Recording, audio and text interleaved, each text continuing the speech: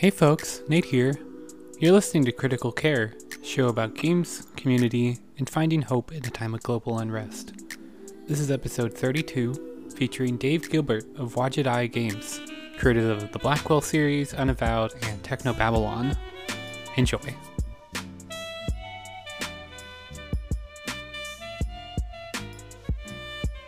Well, my name is Dave Gilbert, he, him.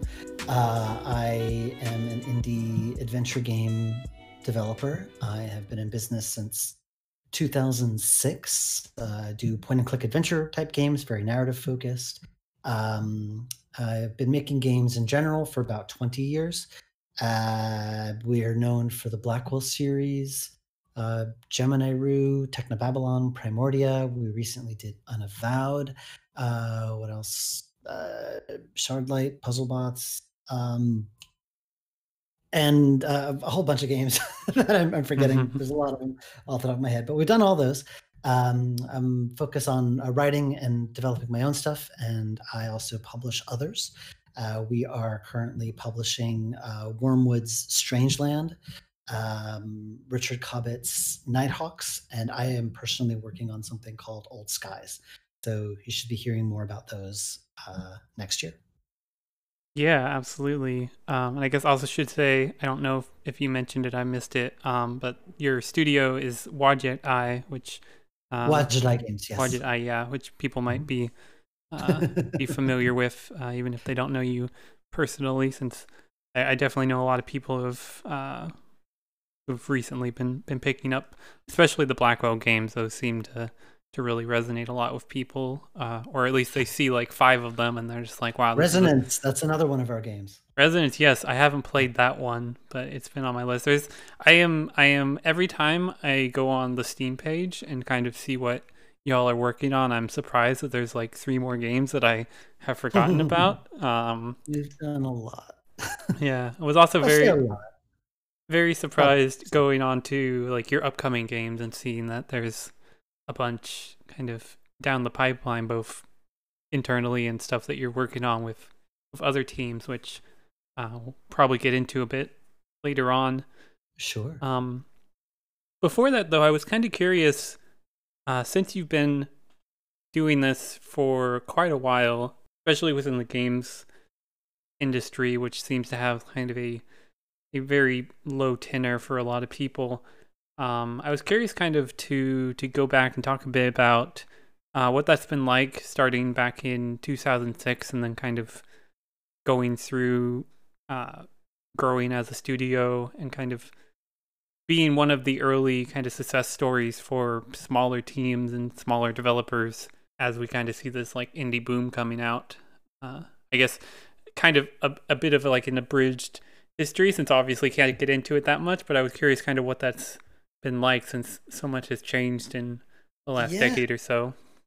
Well, in 2006, I guess the biggest difference is that fewer people were doing this kind of thing. There were the whole indie game thing was kind of not that had only just started to happen, and it's kind of quaint to think about because back then, I remember my biggest challenge was just getting people to enter their credit card online to buy a game. Steam didn't exist, Humble didn't exist. You had to like create your own little shop and take credit cards. I had to host all of that on my website. I think I used something called CubeCart, and so yeah, just getting people to trust that I wasn't going to steal their credit card information was kind of like a big deal.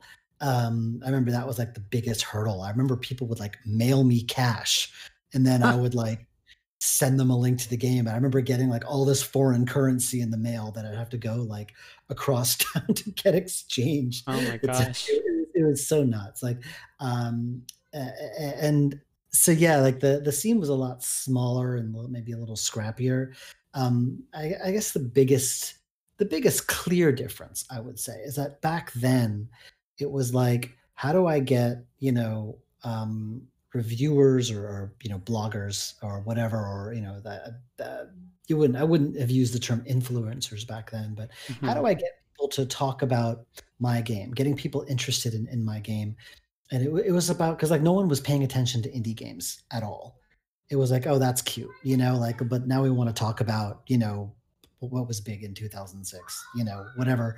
Um, I guess the biggest difference was like that it was very hard to get noticed by like press and bloggers and so on. Back then, they were kind of one and the same because so few people were doing it. So it was like, how do we get them to take, games seriously? How do we get them to take these types of games seriously? Whereas now, it's sort of like it's sort of the same problem, but in a different way. Now there are so many indie games, even Hmm. indie adventure games. So it's like, how do I get people to notice mine out of this massive ocean of other games? So even with Steam, the challenge like back in like 2010, 2011 was like, how do I get on Steam? How do I get on Steam? And now the problem is, how do I get noticed on Steam? Because it's very easy to get on Steam now. So things are still challenging. But for me, since I kind of grew with the scene, um, it's a little easier for me having been around since 2006 than someone just starting now because there's so much out there. And the challenge is how do you make a name for yourself when so many other people are competing to do the same thing? And I honestly don't know how I would start now compared to when I started back then because things are very, very different. Yeah, for sure. That's one of the things I find so interesting is seeing, because I remember I wasn't hugely active on Steam back in I guess it would have been the late or early 2010s.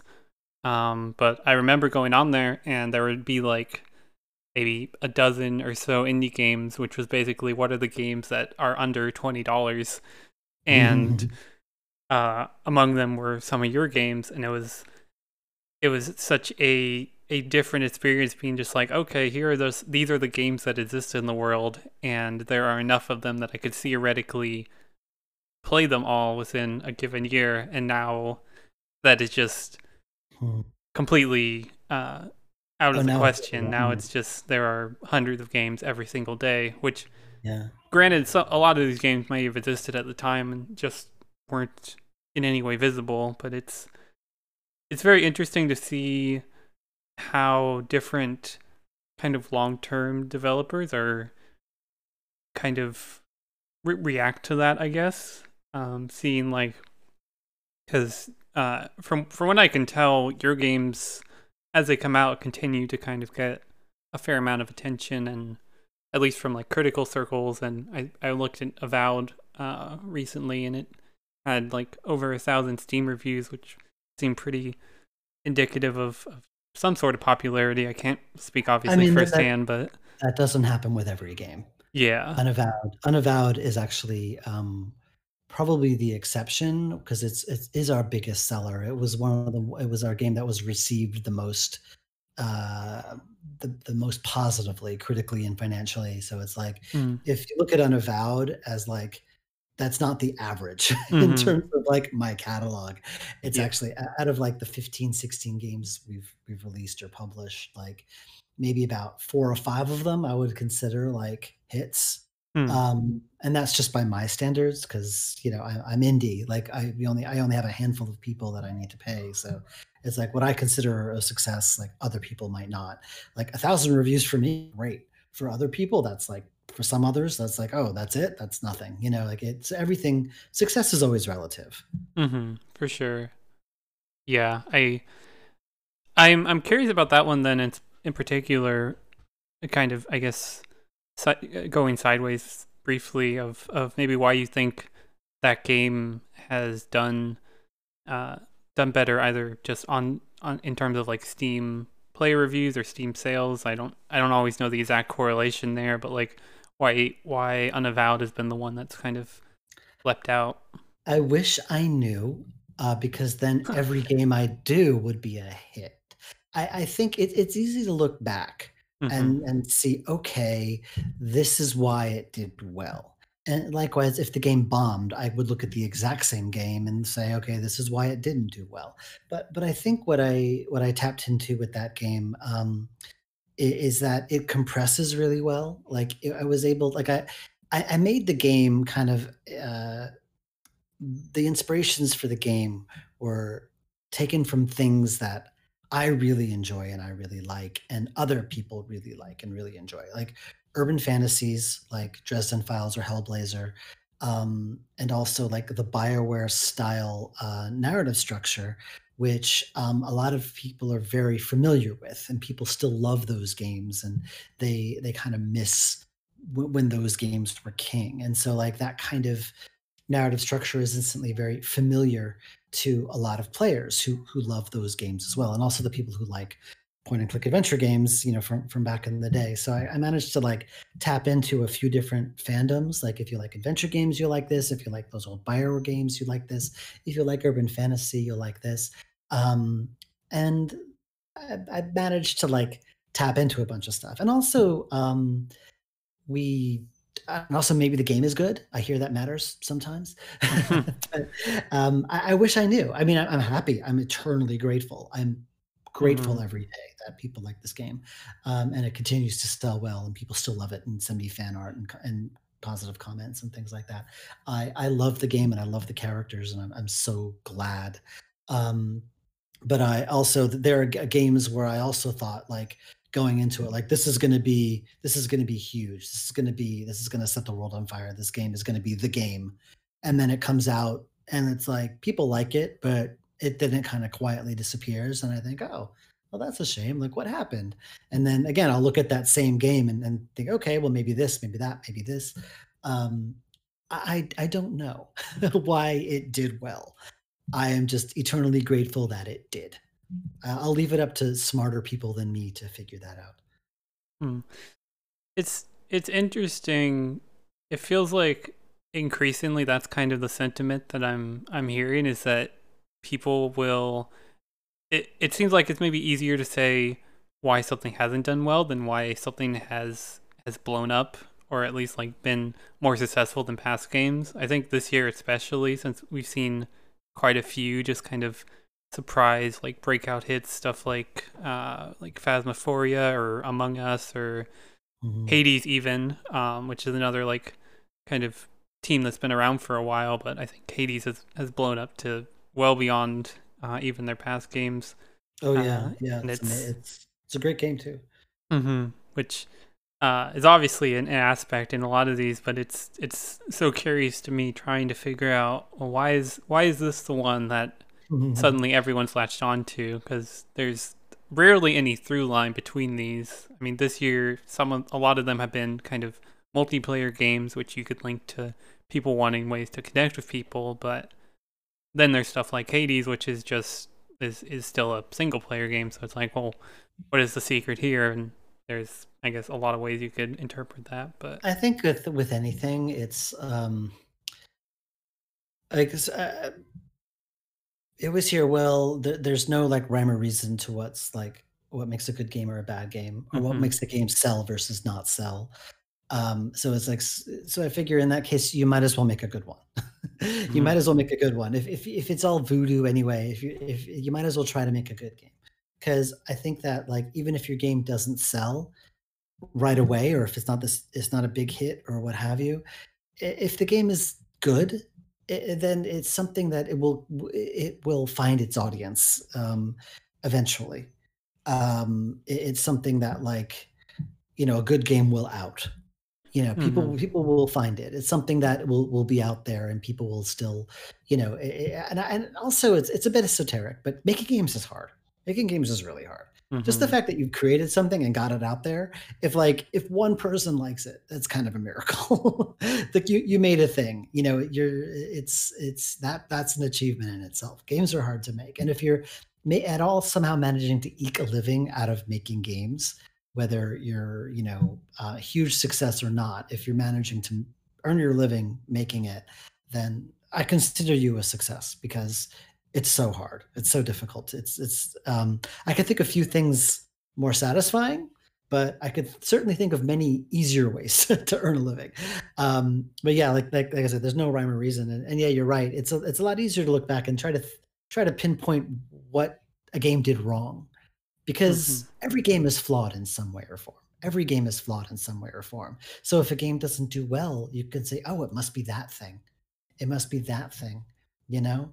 Um, like if Unavowed was a flop, I could point to like all the flaws the game has. "Oh, it must be the unvoiced protagonist," you know? It must have been this.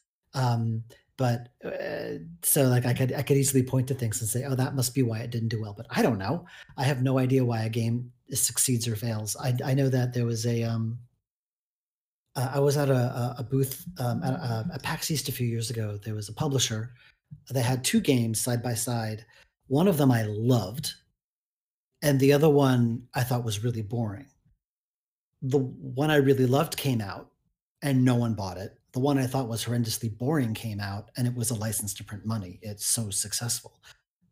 So basically, I know nothing. My instincts of what is a successful game and what isn't is are not very good. So yeah, I've kind of rambled. It's a very long-winded way of saying I have no idea.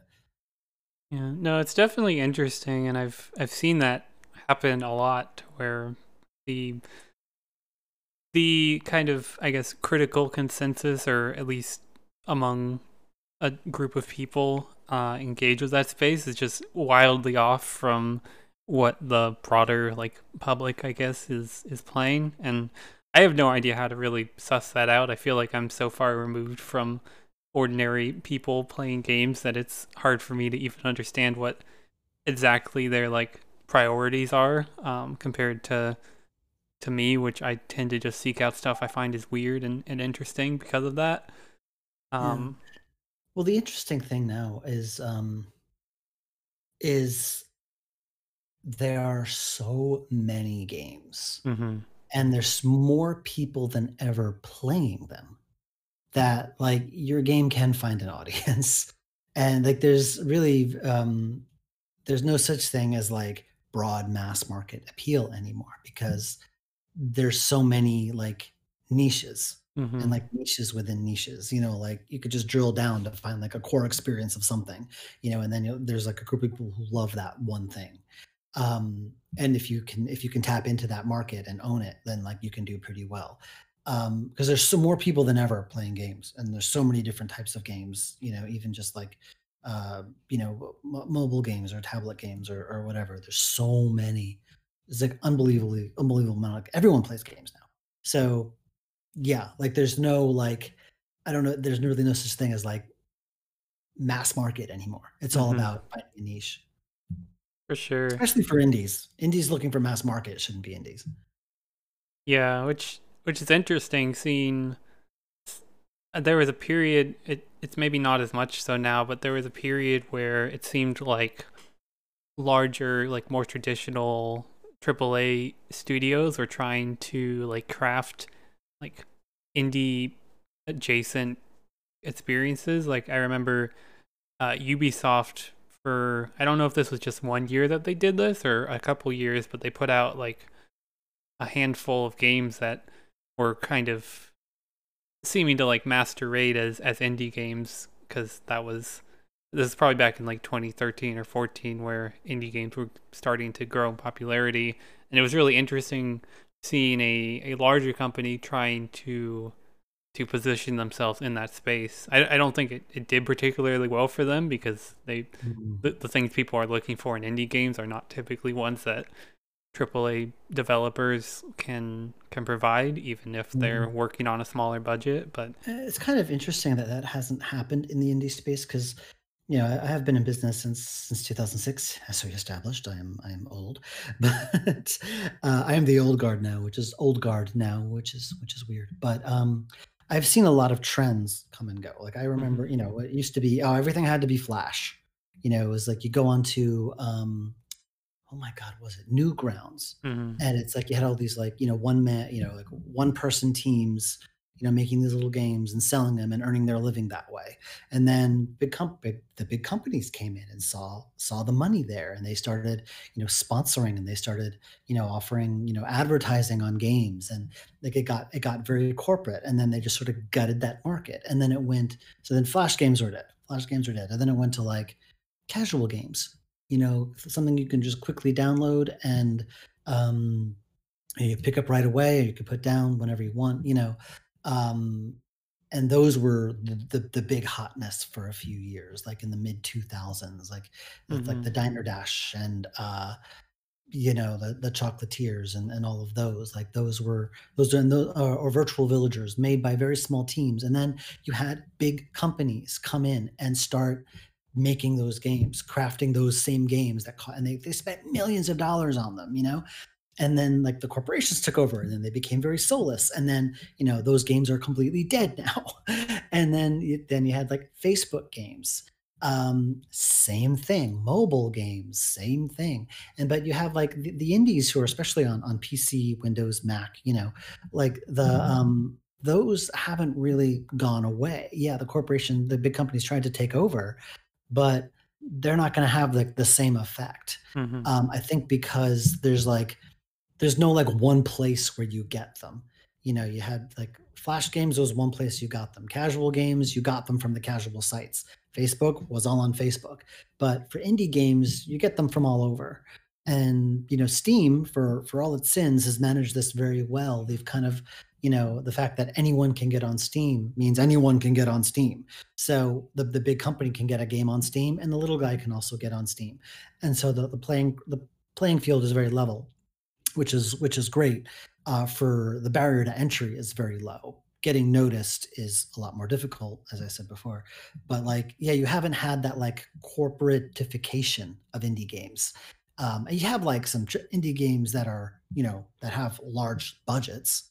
I'm sure Super Giant's budgets are much bigger than mine, but they still manage to maintain that indie cred by doing new and unique things and not having, you know, uh, dozens of corporate focus groups to try to find out like what's hot and what's popular. They just kind of make what they feel, what they think is cool, and because they put their heart and soul into it, that resonates with the audience, and that's something like a one or two person team can do that a larger company can't, is that you can maintain that focus of vision when it's just you doing it. And rather a big company can't really maintain that. It's a lot more difficult. And so it kind of comes out being more soulless as a result. When the big companies try to do it, they try to pretend they're cool and indie. It's not gonna be, because it's not coming from a sincere place. Mhm. I don't know Yeah. if I made any sense at all. No, Hopefully someone got something out of no, that. that's Hopefully that made sense to somebody. yeah, no, I think that absolutely tracks. I feel vindicated that somebody else remembers Chocolatier because that used to be my absolute favorite thing, and I still think I about it was anytime I published eat One of my chocolate. games was published by PlayFirst, so I remember Chocolatier because it was big at the time. Oh right, and yeah, and you've put out at least one game I think with Play First, the Yeah, Emerald Emerald City City Confidential. Confidential. That's Yeah, right. I haven't played that, but I had a friend who would call that game his white whale because it would never go on sale during a Steam sale. Well, Uh, because PlayFirst is basically forgotten games. yeah, So, um, I have no control over it. I wish I could yeah. put it on sale, but I can't. Yeah, but it was very funny to me just watching him wait every time. It's like maybe this is the time I'll get It that ain't gonna last happen, I'm widget sorry. eyes. Yeah, I think I gifted it to him after a point, and I think he was mad at me for it because he didn't have something to look forward to then. Oh, But no. yeah. Yeah, that was an interesting experience because it was like it was the first time I ever had a budget. It was the first time, like, I ever worked for it was the only time in my career I worked for somebody else. Um, and it was like we were making a game for an audience that wasn't my usual audience, and also was very early in my career. Very early. Like, when I think like, wow, we made that game in 2008, and I had only Mm, started in 2006. I remember at the time thinking, "Oh, I know so much. Yeah, I'm an expert in this field now." I was a dumb moron. Like I didn't know anything, and here I am being published. And so yeah, but it was an interesting experience. But I much prefer working for myself. Yeah. Kind of along those lines, I wanted to talk a bit about, so on top of making your own kind of in-house game, you've also been working with other studios for a while now, kind of. Well, I'm not entirely sure exactly what capacity you work in, because Neither it am I. doesn't it doesn't Varies. feel like the traditional publisher model, because aside from all of these games being kind of under the Wadjet Eye like house, I guess, they also share a lot of kind of stylistic and structural similarities. Like they all look like they could belong in the same sort of crowd. So I was curious kind of about your approach to these other projects where you're providing either publishing or support of some kind. I imagine it differs a bit on different projects, but I was curious to talk a Yeah, bit about that. and I kind of fell into that. Well, I didn't fall into it. I deliberately sought it out. But like I said, when I was published by Play First, I thought, oh, I know everything now. I'm an expert now. So I see how they're publishing me. Maybe I can publish someone else. Because I saw like the way my business worked, and I'd back then a game took about a year to make, and I kind of would spend all my time and money on it. And if it didn't sell, then I knew I was dead in the water because I wouldn't be able to bounce back from that.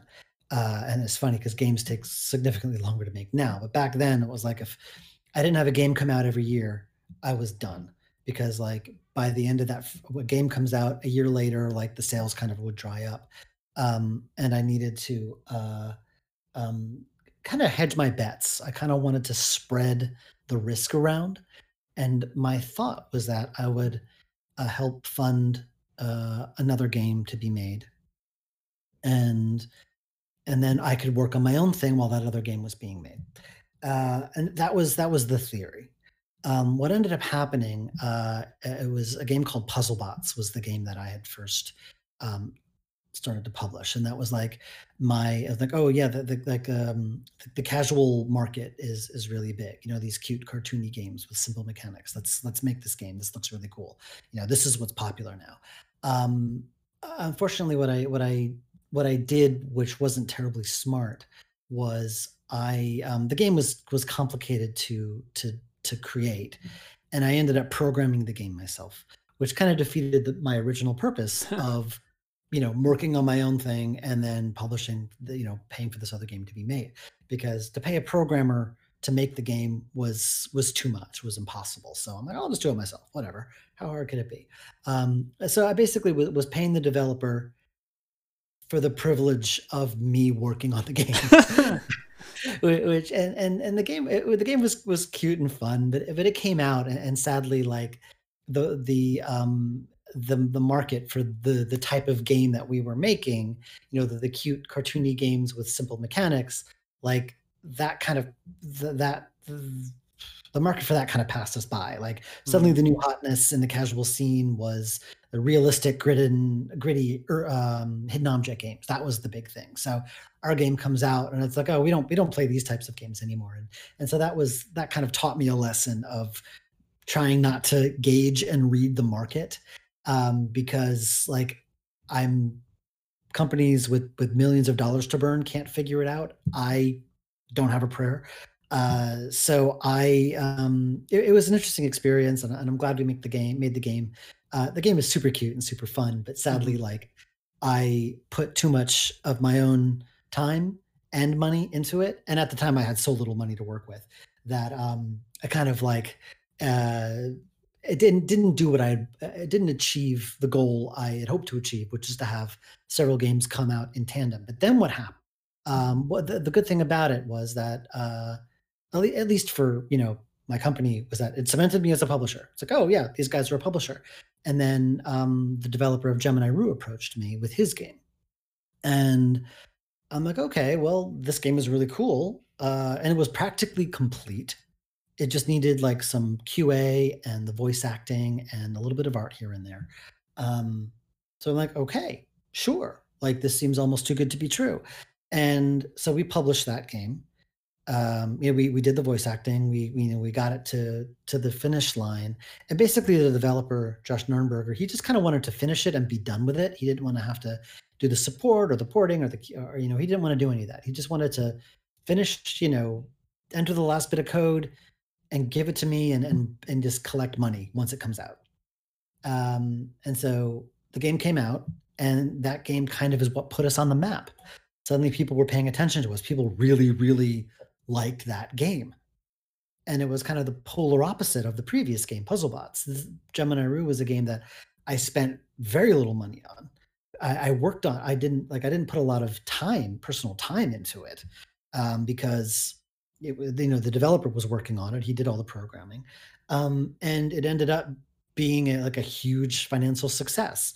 And I sort of thought like, wow, like maybe publishing can work, but getting a game like that just dropping into my lap like that was like lightning in a bottle. That was never ever going to happen again.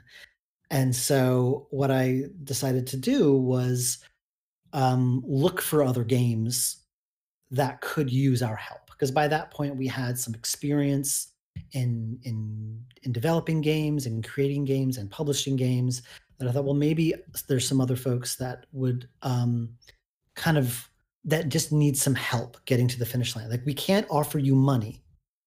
We're not a traditional publisher in that we cannot give you money, but we'll give you our time. We'll give you our experience. And at this point, and we can give you our brand name, which sounds a little pretentious, but we had a name for ourselves by then. And so we got in touch with Vince Wesselman of I don't know what you like X like 12 games, XII games, who was making a game called Resonance. And we made a deal with him. Like he had been working on his game for a very long time, was having a lot of trouble getting it to the finish line because he had a full-time job and kids. And me and my wife didn't have a kid at the time, so we're like, we got the time, we can do this. And so we made a deal with him where we my wife, who's a programmer, kind of programmed the whole thing and got it done, and we released it. And so now we're the same thing, where we're kind of taking care of it. So, um, and that sort of became like part of my business model, is to do publishing as well as develop my stuff. And it's kind of really nice because what happens is, well, it also kind of like, I'm getting ahead of myself, but what happens is like I'll work on my own game for a few years, and then I'll get very burnt out by the end of it. And then it's kind of nice to, switch gears and kind of help other people achieve their vision. Um, Kind of like have that distance and kind of offer feedback and help, um, and use a different side of my brain. Um, and I do that for a year or two, and then I kind of go back to where I was. Like, enough helping people with their vision. What about my vision? I want to do my own thing again. So then I go back to doing my thing, and the cycle kind of goes back and forth, and it's kind of nice. I get the best of both worlds, and also I've worked with some just absolutely amazing, brilliant, inspiring developers who have just done some like the stuff they've done is just something I couldn't even like begin to approach doing. Like Primordia, Gemini Rue, the World of Techno Babylon is just blows my mind how brilliant it is. Like all these games are just so amazing. And like I thought, like hubristically at the beginning, I'm doing these developers the favor, when really they're the ones helping me, because like I am so inspired by what they're creating. It kind of spurs me to do better, because like I could have coasted. I could have coasted. Like people liked my work, and I could have coasted on at the level I was at. But I'm publishing these games, and I'm seeing what people can do, and it's like, wow, like why not try to do better? Why not try to do better? And so it's like it's a little symbiotic in a way, Mhm. because I get to work with some amazing people, and I in turn internalize a lot of the lessons I learned from their work and put it into mine.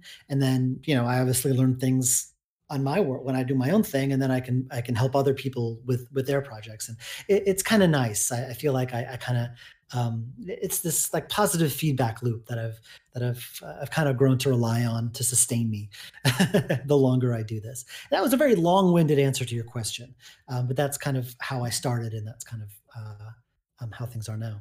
Oh yeah, I mean it's fascinating. I would not have picked Puzzle Bots as being the the first kind of collaboration game. If it's any consolation, one of my earliest Steam friends, whose opinion I hold in high regard, absolutely adores that game. So it clearly Oh, touched some person. it's adorable. It was really fun to make too. Like, 'cause I had to make AGS do things that was not designed to do. Like, you could only have, I think, 40 individual objects in one room at one time, and there were some rooms where they just you needed more than that, and I would do these insane things. Like, there was this one level, little bit of a tangent. Like, there's this one level where you have to burn a haystack and get an object I inside. And then later on in the same room, the same level, there's something else. You open up a door or a drawer and there's an object in there. But I didn't have enough, I ran out of objects. I ran out of individual objects to use in the room. So I took that haystack object that you burned at the beginning, I turned it into the new thing and put it there. So it's like that object you get later in the level is actually the haystack object from the beginning. I had to like twist the laws of physics to get that game working, but it was fun. Yeah, but I'm glad people enjoy it. But sadly, we it was like the market we were hoping to sell this game to just kind of wasn't interested in it, Mhm. which I just it was I feel bad because I was like convinced that this was like gonna be massive and gonna be this brilliant thing. I thought I had like, seen The Matrix. I'm like, yeah, like, this is it. This is what's gonna sell, and I I was completely wrong, and I've always felt bad about that because I think back to that and just how convinced I was that I had cracked a code. Mhm. And every time I think, I'm like, "Oh, yeah, I know what I'm doing," and I think back to that, I'm like, "No, you don't. You got no idea. No one has any idea." So yeah, that was definitely an interesting experience. Yeah, those are my favorite stories. Are hearing just the weird workarounds people do to make games work. It The developer of that game is now working, on, Horizon Zero Dawn. Like, she's done some, oh she's wow, she's moved on to do some amazing things, so I'm happy for her too. yeah, it's quite maybe a bit more of a technically involving game, but Just a we'll little bit, we'll be on. If I ever play that, I'll be on the lookout for haystacks and yeah. Stacks and keys, and yeah. I mean, it Uh, is a game that has robots in it, so. oh yeah, there's the through line. Puzzle Bots and Horizon Zero Dawn, basically the same game. Um, But yeah, you mentioned kind of having looking at all of the different people you work with and like how the breadth of their ideas, and that's one of the things that I've always found really fascinating about Project Eyes is looking through all the games and just how varied they are in terms of just like story or setting or just like the mood of them. There's just a huge like range in there, but they all feel very distinctly of like a similar kind of family, I guess. Which Well, they're all mostly they're low budget pixel art adventure games. I mean, they all mm. look like they could have come from the same production house, and they all sort of fall into the same category of Dave likes this. So it all come like it's all like my personal taste. Like I wouldn't publish something if I didn't like it. hmm So it all looks like something that could have come from, not my brain exactly, but it looks like something I would it basically looks like some if you know me, it looks like something I would like. mm So I guess in that respect, like if it comes from Wajidai, it's because Dave likes it. hmm So they all fall into that category, if that makes any sense. yeah, it's your personal curation group Yeah. over here. But switching gears once more, just to touch on this before running out of time. Uh, the definitely the games I associate most with you are the Blackwell games. This series of uh, five games which tell a elongated story, which I think itself is kind of rare in games. Um, the last one came out, for people who don't know, in 2014, the Blackwell Epiphany, which I am just now finishing up. So I was sadly not able to finish it before this call, but I'm very close, and I'm very Understand. excited. There's already been a few moments where I'm just like, oh shit, I did not expect that. Wow. That very Awesome. surprising stuff.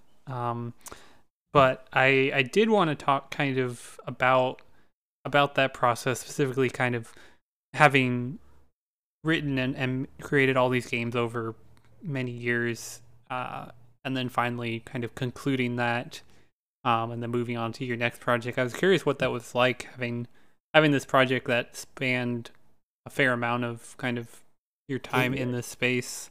8 years it took to write the whole Blackwell Mm-hmm. series. And when did you start playing them? Uh, Gosh, it would have been on Steam, so probably early 2010s, maybe 2013 or Oh, 14. okay. So, Because you said you're playing the last one, so I got the impression that you had like kind of just discovered them. Is like people tell me, "Oh yeah, I played them all over the weekend." I'm like, "Oh great, that's like a decade of my life that you just binged." oh no, yeah, I've been dipping in and out. I'm Uh, terrible about like keeping up ah, with when stuff releases. So so often I'll remember like what happened to that game, and I'll look it up, and there'll be of like a whole ton of stuff has happened. I was like, I should probably dip back into this. So I'm finally wrapping back around to Epiphany. I had to kind of give myself a refresher because I had played the previous one a while before that as well. So, but it's uh, been a fun thing to revisit, oh, over the years. to answer your question, are you saying what was it like to finish it and move on to other things? Is that what you're asking? Yeah, just kind of, I guess, like having such like a large project. Mm. Um, I don't know. I'm always curious what it feels like for people who take that on, and Well, then kind of close it out. when I started working on it, I had this hubristic idea that I could like I could have 10 games in this series. Like this could go on forever. I could probably get a new game like this out every 4 months. I don't know where I got that from. But I managed to get the first one out in 4 months, but only by killing myself.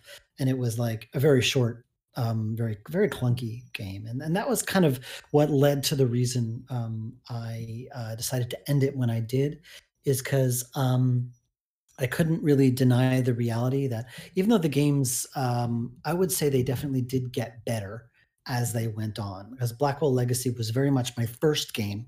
Technically, the Shiva was my first game, but the Blackwell Legacy was the first game I wrote intending it to be a commercial game. The Shiva was originally freeware that I turned commercial, but Blackwell Legacy, I'm writing it to sell it. And it has all my newbie mistakes. Like there's just massive like dialogue info dumps. I think the characters are not very well defined at that point. It's very clunky. I made all my newbie mistakes with Blackwell Legacy, and then I think I got better with Unbound. I kind of figured out what worked in terms of gameplay by deception. The fourth game, especially, like I think I kind of nailed what made a Blackwell story work. Um, and I knew when I was working on the last game, and as much as I love these characters, I had been, with them for a long time, and I knew them really well. I could write Rosa and Julia in my sleep. I adored them, but I couldn't deny the reality that no matter how good Epiphany was, and I think it's a really good game, um, that it would still be shackled and hobbled by the first very clunky game in the series.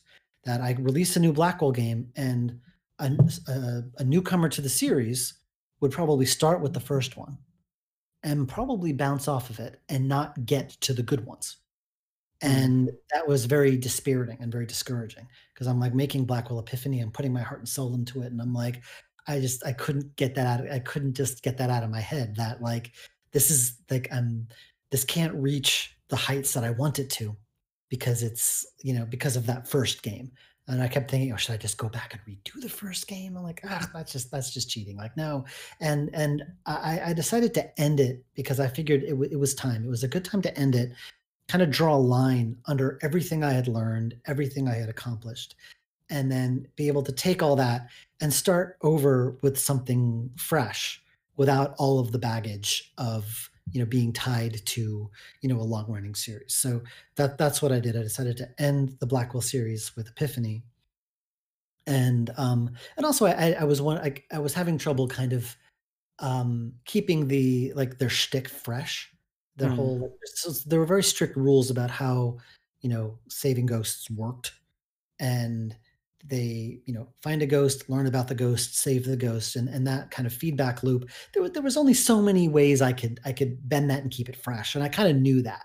I knew that it would get stale eventually, and I kind of it's obvious that the story was going somewhere, and I could stretch it out as long as I wanted to, but why do that? Let's just go out on a high note. And so that's what I did with Epiphany. I kind of put everything into it, and it was kind of traumatic actually. 'Cause like I loved these characters, and they had been part of me for so long. So I remember writing the final scene of the game and kind of tearing up. I was like in a cafe in my neighborhood writing this thing, and I'm like, Jesus Christ. And I even went onto Twitter, and I'm like, oh my God, I'm writing the last scene, and like I barely see straight. I'm like tearing up and stuff like that. And especially like working with Abe Goldfarb and Rebecca Whitaker when the voice acting, I always had their voices in my head, and I miss that. I miss working with Rebecca, especially because she was great as Rosa, but doesn't do a lot of voice acting. So I miss her as Rosa so much. Abe, I work with a lot, but Abe as Joey was just something special. Like watching him grow into that role, and kind of like being very, if you listen to the bloopers, he's like very jokey and loose at the start. And by the end, he's taking it deadly seriously. Like watching that change and grow was just amazing. Again, I'm going on a tangent, but basically, I saying goodbye to it was really hard. And but it was nice to be able to take all of that and put it into Unavowed, and being able to create something from scratch that that wasn't hobbled to something else. I mean, it takes place in the same universe as Blackwell, so there are references and things for the hardcore fans.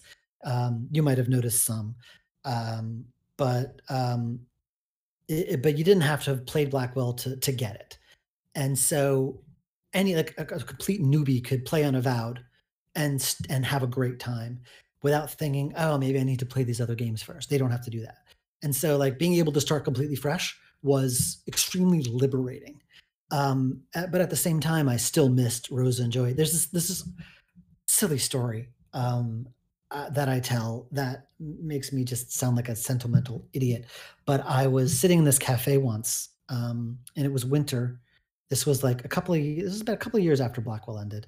I was sitting in this cafe, and they had this wall length window facing the street, and I was listening to like this jazz music, which was kind of Blackwellish, and it was snowing, kind of like it did in Blackwell Epiphany. And I looked out the window, and a woman walked by, red hair, black overcoat, earmuffs, looking almost exactly the way Rosa Blackwell did in the game.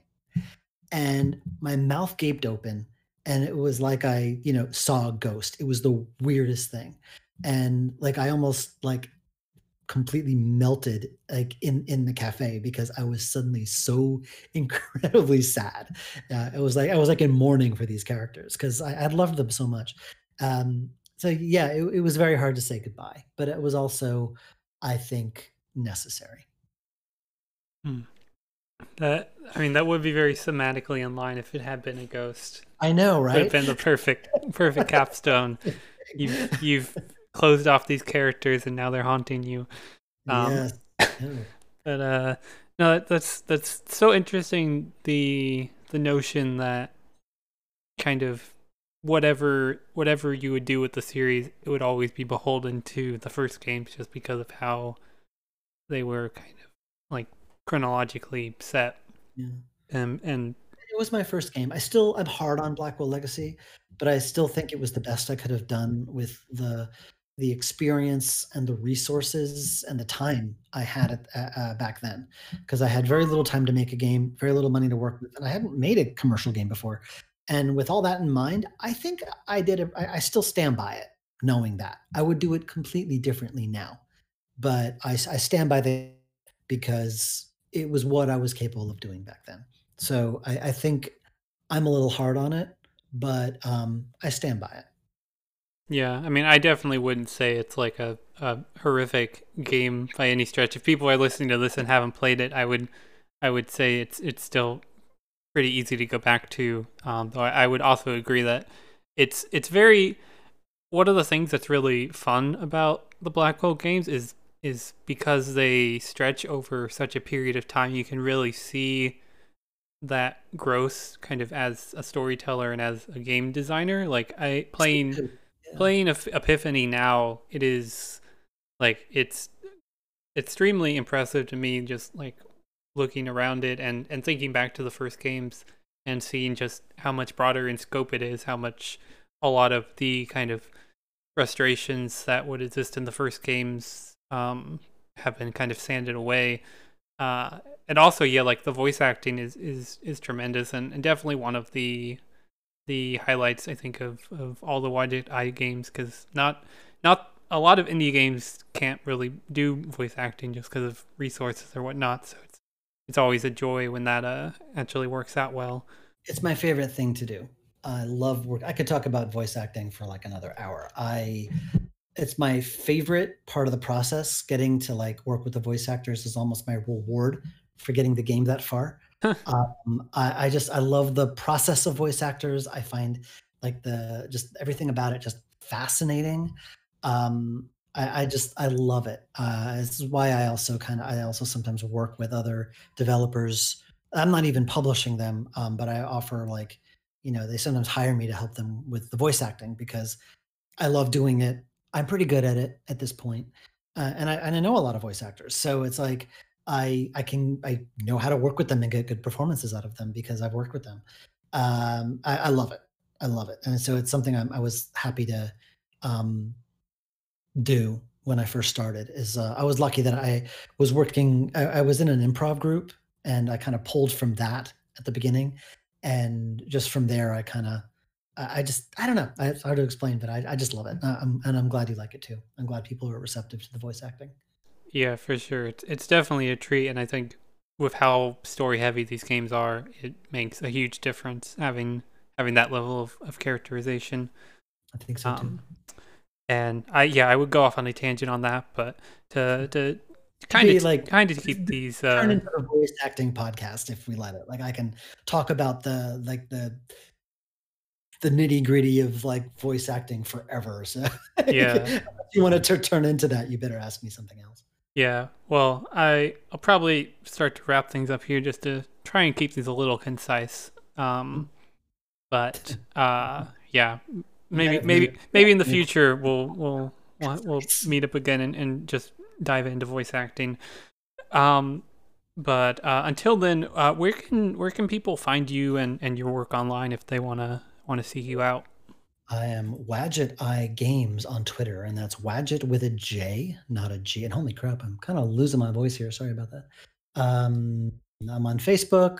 Uh, I have a Discord channel. And yeah, you could, if you want to find me, you can find me. I'm not hard to find. I'm really not. For sure. Yeah, and all your games are on Steam at this point. Yeah. I play them on PC. Are there Mac versions? I haven't checked. Some are. Apple has this horrible way of updating their OS and Mm-hmm. then breaking our games, which we then have to find the time to fix. And so not all of them are available on Mac, or maybe not all the Mac ports work. That's mostly my wife's area. But yeah, she's kind of swamped with, we're porting Unavowed to the Switch at the moment, so that's taking priority. But yeah, most of our games are on Mac. Not all of them though. Cool. Well, people can Mm. check those out or keep an eye on the Unavowed for Switch. I didn't know about that one, so that's exciting Yeah. to see that on a new platform. Is this your first console game? Have any of the others been on platforms? No, none. Well, we've had games on iOS, Hmm. iPad, my phone, but we've never had a game on a console before, so that's exciting. Cool. Well, I'm looking forward to that. Um, so closing these out, I've been asking kind of each guest to just kind of share something that they find either inspiring or hopeful or just something they've really enjoyed recently. Just kind of closing things out, seeing what other people are looking to as we tumble through this very strange year. So if you have something you would like to share, The last election is kind of the first thing I can think of, is the first time I felt genuinely happy since the pandemic started. Oh The gosh. world we were out on the street, and the whole city just seemed to erupt into joy around us. It was kind of incredible. Um, so you that fills me with a bit of hope there. Well, yeah, absolutely. Seen, I live in a very red state, so there was not a whole lot of in the street celebrating here, but in my own like little Twitter bubble that I exist in, it was nice to see some actual like enthusiasm and joy from people, and just a lot of I relief, shouldn't make especially. assumptions, right, I shouldn't make assumptions. So, like, you could've yeah, that could've led to a very awkward conversation. Sorry about that. Oh no, for sure. This is a yeah, no Republicans on this podcast as far as I can tell. I'm yeah, I find me on Twitter yelling about Yeah. about something that's happening in Tennessee right now. But The writer type living in Brooklyn who works in cafes most of the time. I mean, I wear my alliances on my sleeve pretty much. yeah, no, very much similar company. Mm. But yeah, glad that Where are you based, by the way? oh, I'm in Tennessee, so Oh, okay. yeah, Alright. typical Southern beliefs, but there are some there are more My progressive mom's and family is from people. Danville, Virginia, so I know all about that. Yeah, but it has been encouraging this year, especially meeting a lot more kind of progressive leftist people out here that I wouldn't have typically expected in a kind of notoriously red state. So Oh, there. technology that's just can make the world, very small. You Mhm. can reach out to people that you never would encounter, and I find that quite wonderful. That's a better message of hope. There we go. Let's go with Yeah. that one. Yeah, it's all very encouraging, and yeah. On that note, thank you for coming on and having a talk. It's been very enlightening and interesting, and Oh, I'm glad. yeah, and I'm very Maybe excited to see someone out what. there could Oh, make sense of the babble that I yammer on about. oh, for sure. No, it's far more coherent than usually a lot of the Hey. ways I try and tumble through these shows. It's been a work in progress, but it's been a We fun time. So yeah, thanks so much for coming on. I look forward to your future projects. Oh, thank There's a lot of them I've seen, and they you. all look very exciting. 3. So yeah, I will let you get back to all of that. And yeah, I hope you have a good holiday and rest of a day. My Alright. nieces are screaming at the door. Sorry, I don't know if you can hear that. That's alright. But Yeah, my daughter is also kind of being a nuisance out there. I should probably go, relieve for my sure. Alrighty. Take care. Thanks so much.